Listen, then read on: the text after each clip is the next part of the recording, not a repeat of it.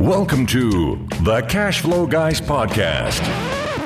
Hope you guys are having a great week. For those that don't know, this is Tyler Sheff, and I am the host of the Cash Flow Guys podcast. And this week, we're going to talk about the most overlooked critical detail that comes when buying real estate. Now, over the years, I've mentioned this in various episodes when I was talking about different topics and whatnot. But I thought today I would break it out and talk specifically about the one thing that I see really can come back and haunt you, and it could eventually cost the deal. Skipping this one detail could cost you thousands of dollars, maybe tens of thousands of dollars, and could possibly result in you losing the ownership of the property that either you just bought or that you plan to buy in the future. What am I talking about? I'm talking about the details found in your title insurance commitment. More specifically, I'm talking about the info found. It's in section B as in boy, B as in boy, 2, B2 of the title commitment. Okay, title insurance commitment. And that's where the exceptions to title insurance coverages are listed. Now, I realize that a lot of you that are buying from wholesalers, or frankly, those of you that are wholesalers,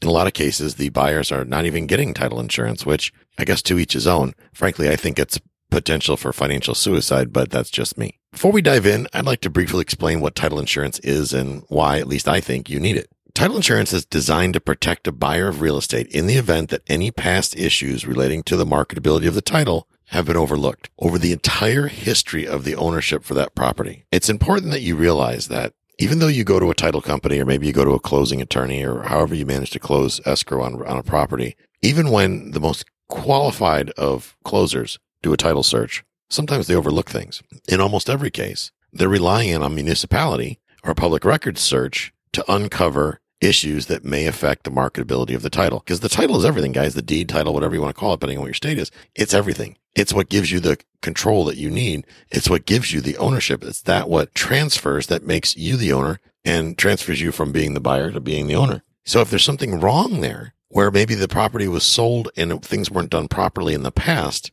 title insurance insures you against those issues affecting the marketability of your title. Please note that title insurance only protects you in the event of past title issues, not future ones. I'll go so far as to say a title insurance policy technically expires on the same day that you close on the property because it's designed to protect you from the past, not from the future. It's designed to protect you from issues that may arise from things that have happened in the past. And I'm going to go through a list of things that I'm talking about and things to look for that could impact the marketability of the property. But guys, I've heard cases where a guy has bought a house, spent hard-earned money, guy or girl bought a house, fixed it up, turned around and flipped it to somebody else. The end user is happy as a clam, love the house, everything's fine, it's in great condition, the whole 9 yards. They go to do a refinance. I don't even mean to laugh because it's really terrifying to even think about this. But they go to do a refinance, and the bank comes back and says, sorry, we can't do the loan.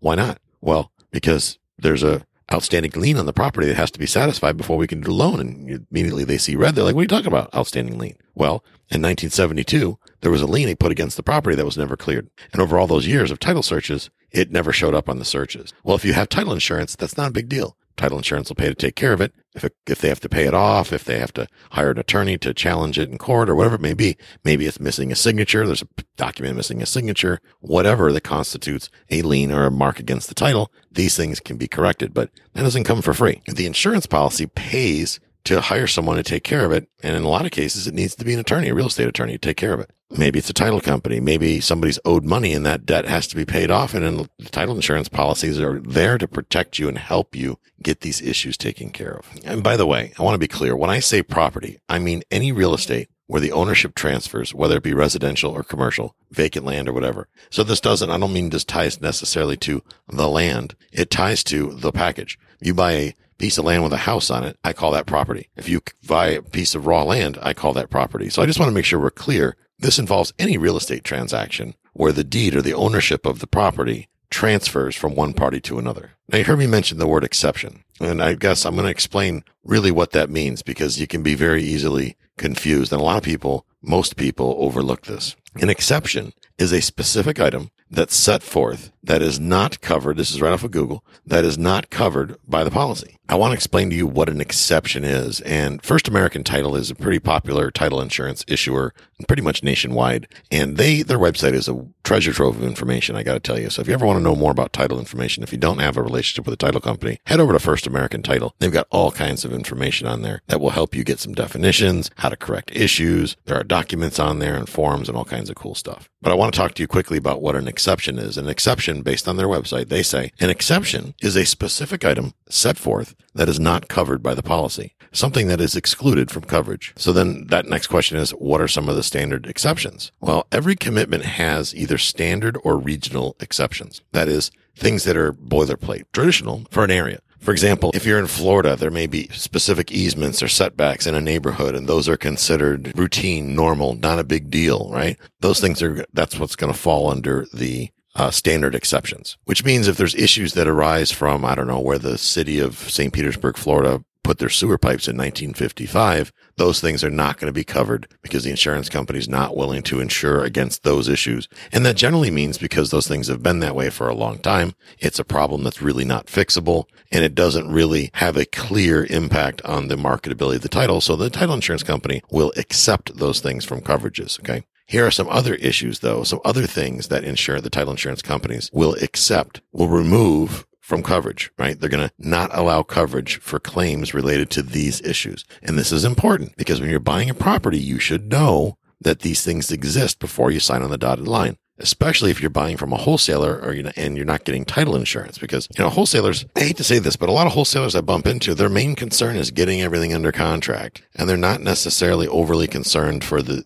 finer details. Yes, there are lots of ethical wholesalers out there, but there's a large number of wholesalers that, man, if they can get their $5,000, that's all they need. They're not going to really focus on the fine details. In a lot of cases, they don't know because maybe they learn how to wholesale from some 20-year-old kid on a Facebook group, and they don't know the finer details of these things. They don't understand that there could be potential issues in ownership for the guy they're selling it to or the girl they're selling it to. So let's cover a lot of these. Let's cover some of the common ones, because next time you guys get an opportunity to look at a title insurance commitment, I want you to review these things and see if they come up on yours. And if you've bought property in the past, I want you to go dig out your paperwork, look for the title insurance commitment. Okay. Look for the title insurance commitment and go ahead and read it. First off, municipal liens. For things such as water, sewer, garbage, or unpaid service bills and things like that, municipal liens are often accepted from coverage on title insurance policies. And I don't want to get ahead of myself here, so let me go down the exceptions, and then we'll talk about the ways you can fix these issues, because everything's fixable. Most things are fixable, I should say, not everything, but most things are fixable. And a lot of things really aren't a huge deal. So the correction or the fix for the problem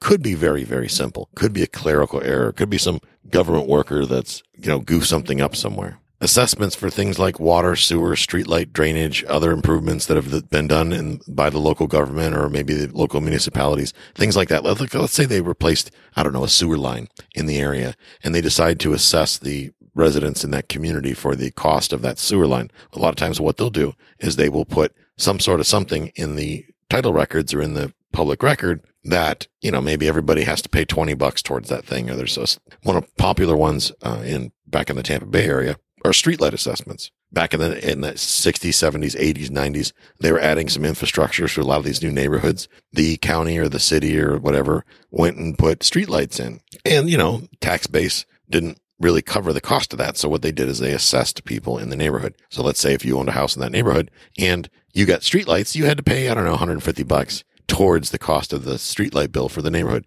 Everybody kicks in.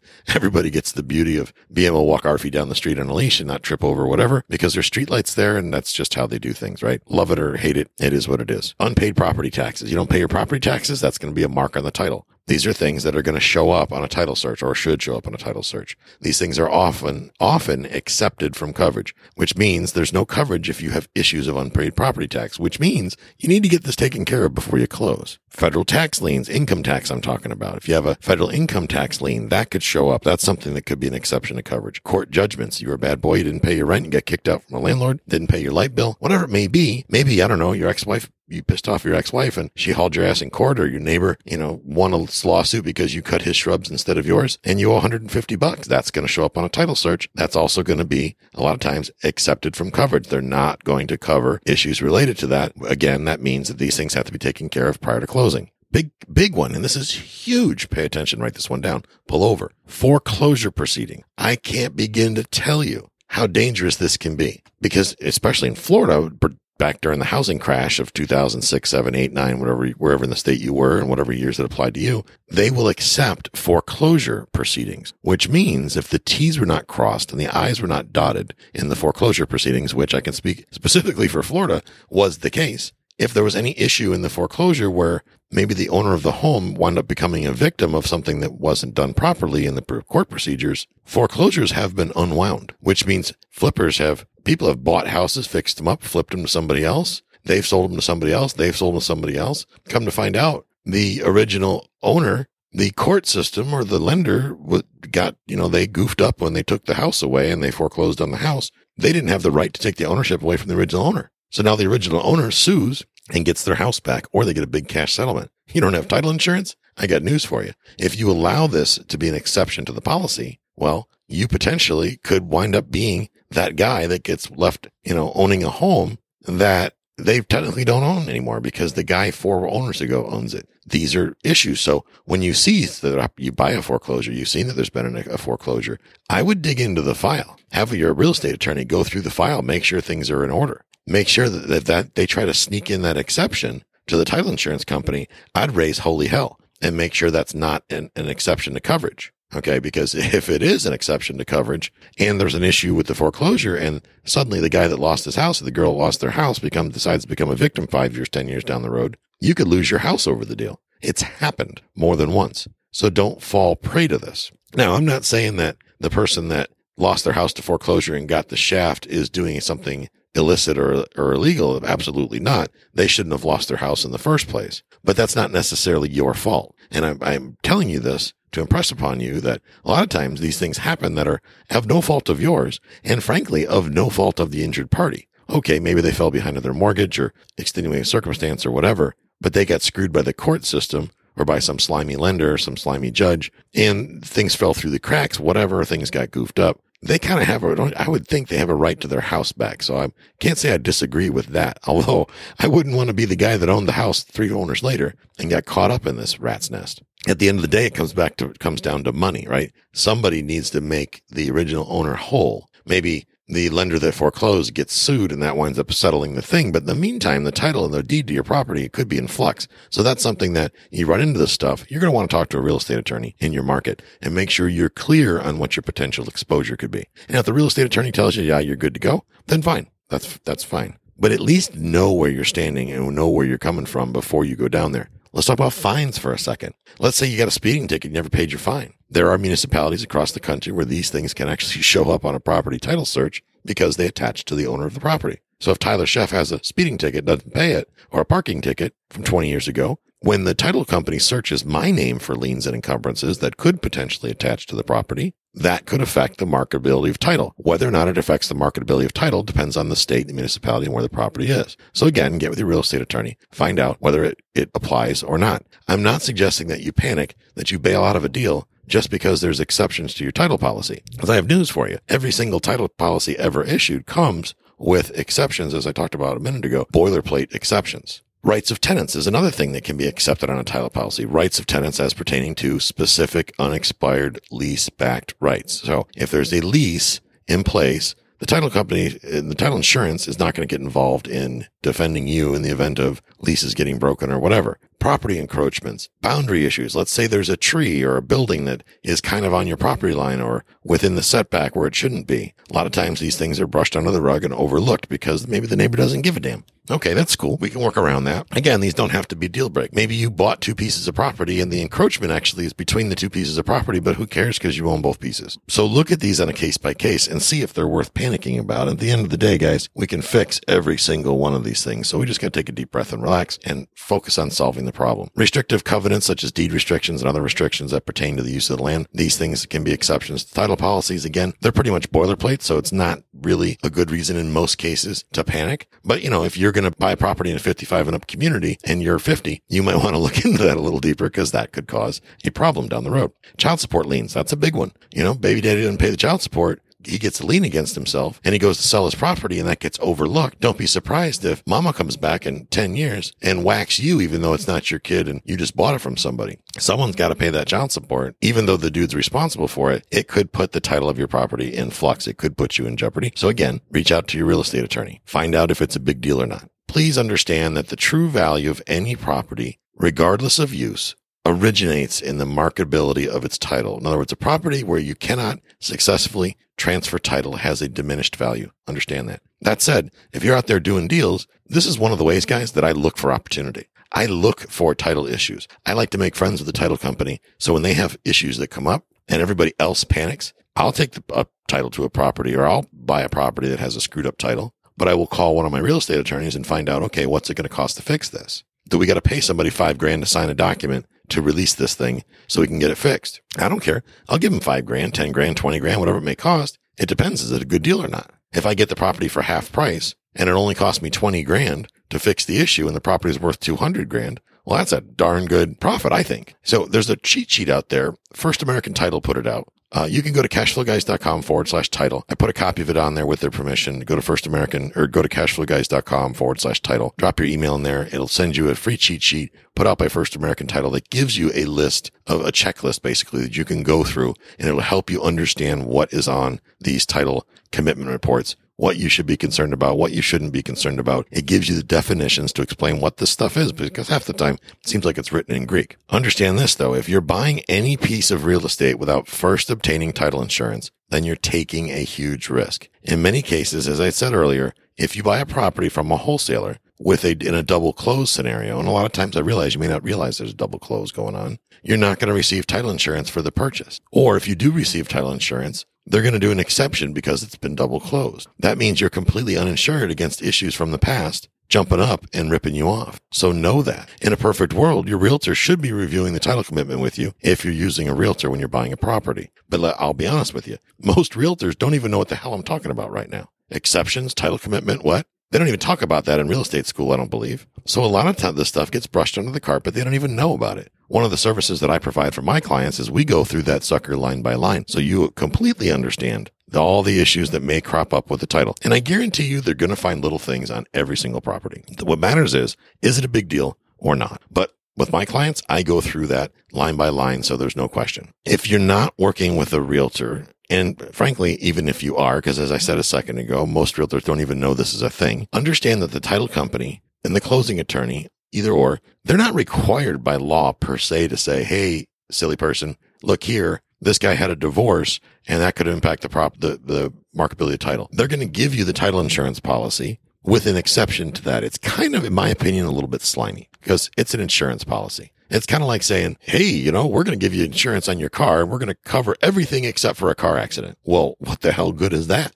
So don't be afraid to dispute that and say, no, I take exception to your exception. I'm not going to allow this exception. I'm not going to close on the property. Understand that title companies and title attorneys and closing companies and attorneys, closing attorneys, how they make their money is in the issuance of the title insurance. There is a huge profit in title insurance. So the closing cost you see in the closing statement, those are all profit items. So know that everything on a closing statement pretty much is negotiable when it comes to fees. Every bit of it. Now, whether or not you choose to negotiate these things is completely up to you. But no, now the only thing that's not negotiable, you should know, is the cost of the title insurance because that's state mandated. Each state says how much a title company or closing attorney can sell a title insurance policy for. Well, in Florida, that's a big profit margin, huge profit margin. So much so that one of my buddies who owns a title company had a title company in St. Louis. He closed his title company in St. Louis, moved to Florida and opened up a title company because the title insurance profit margins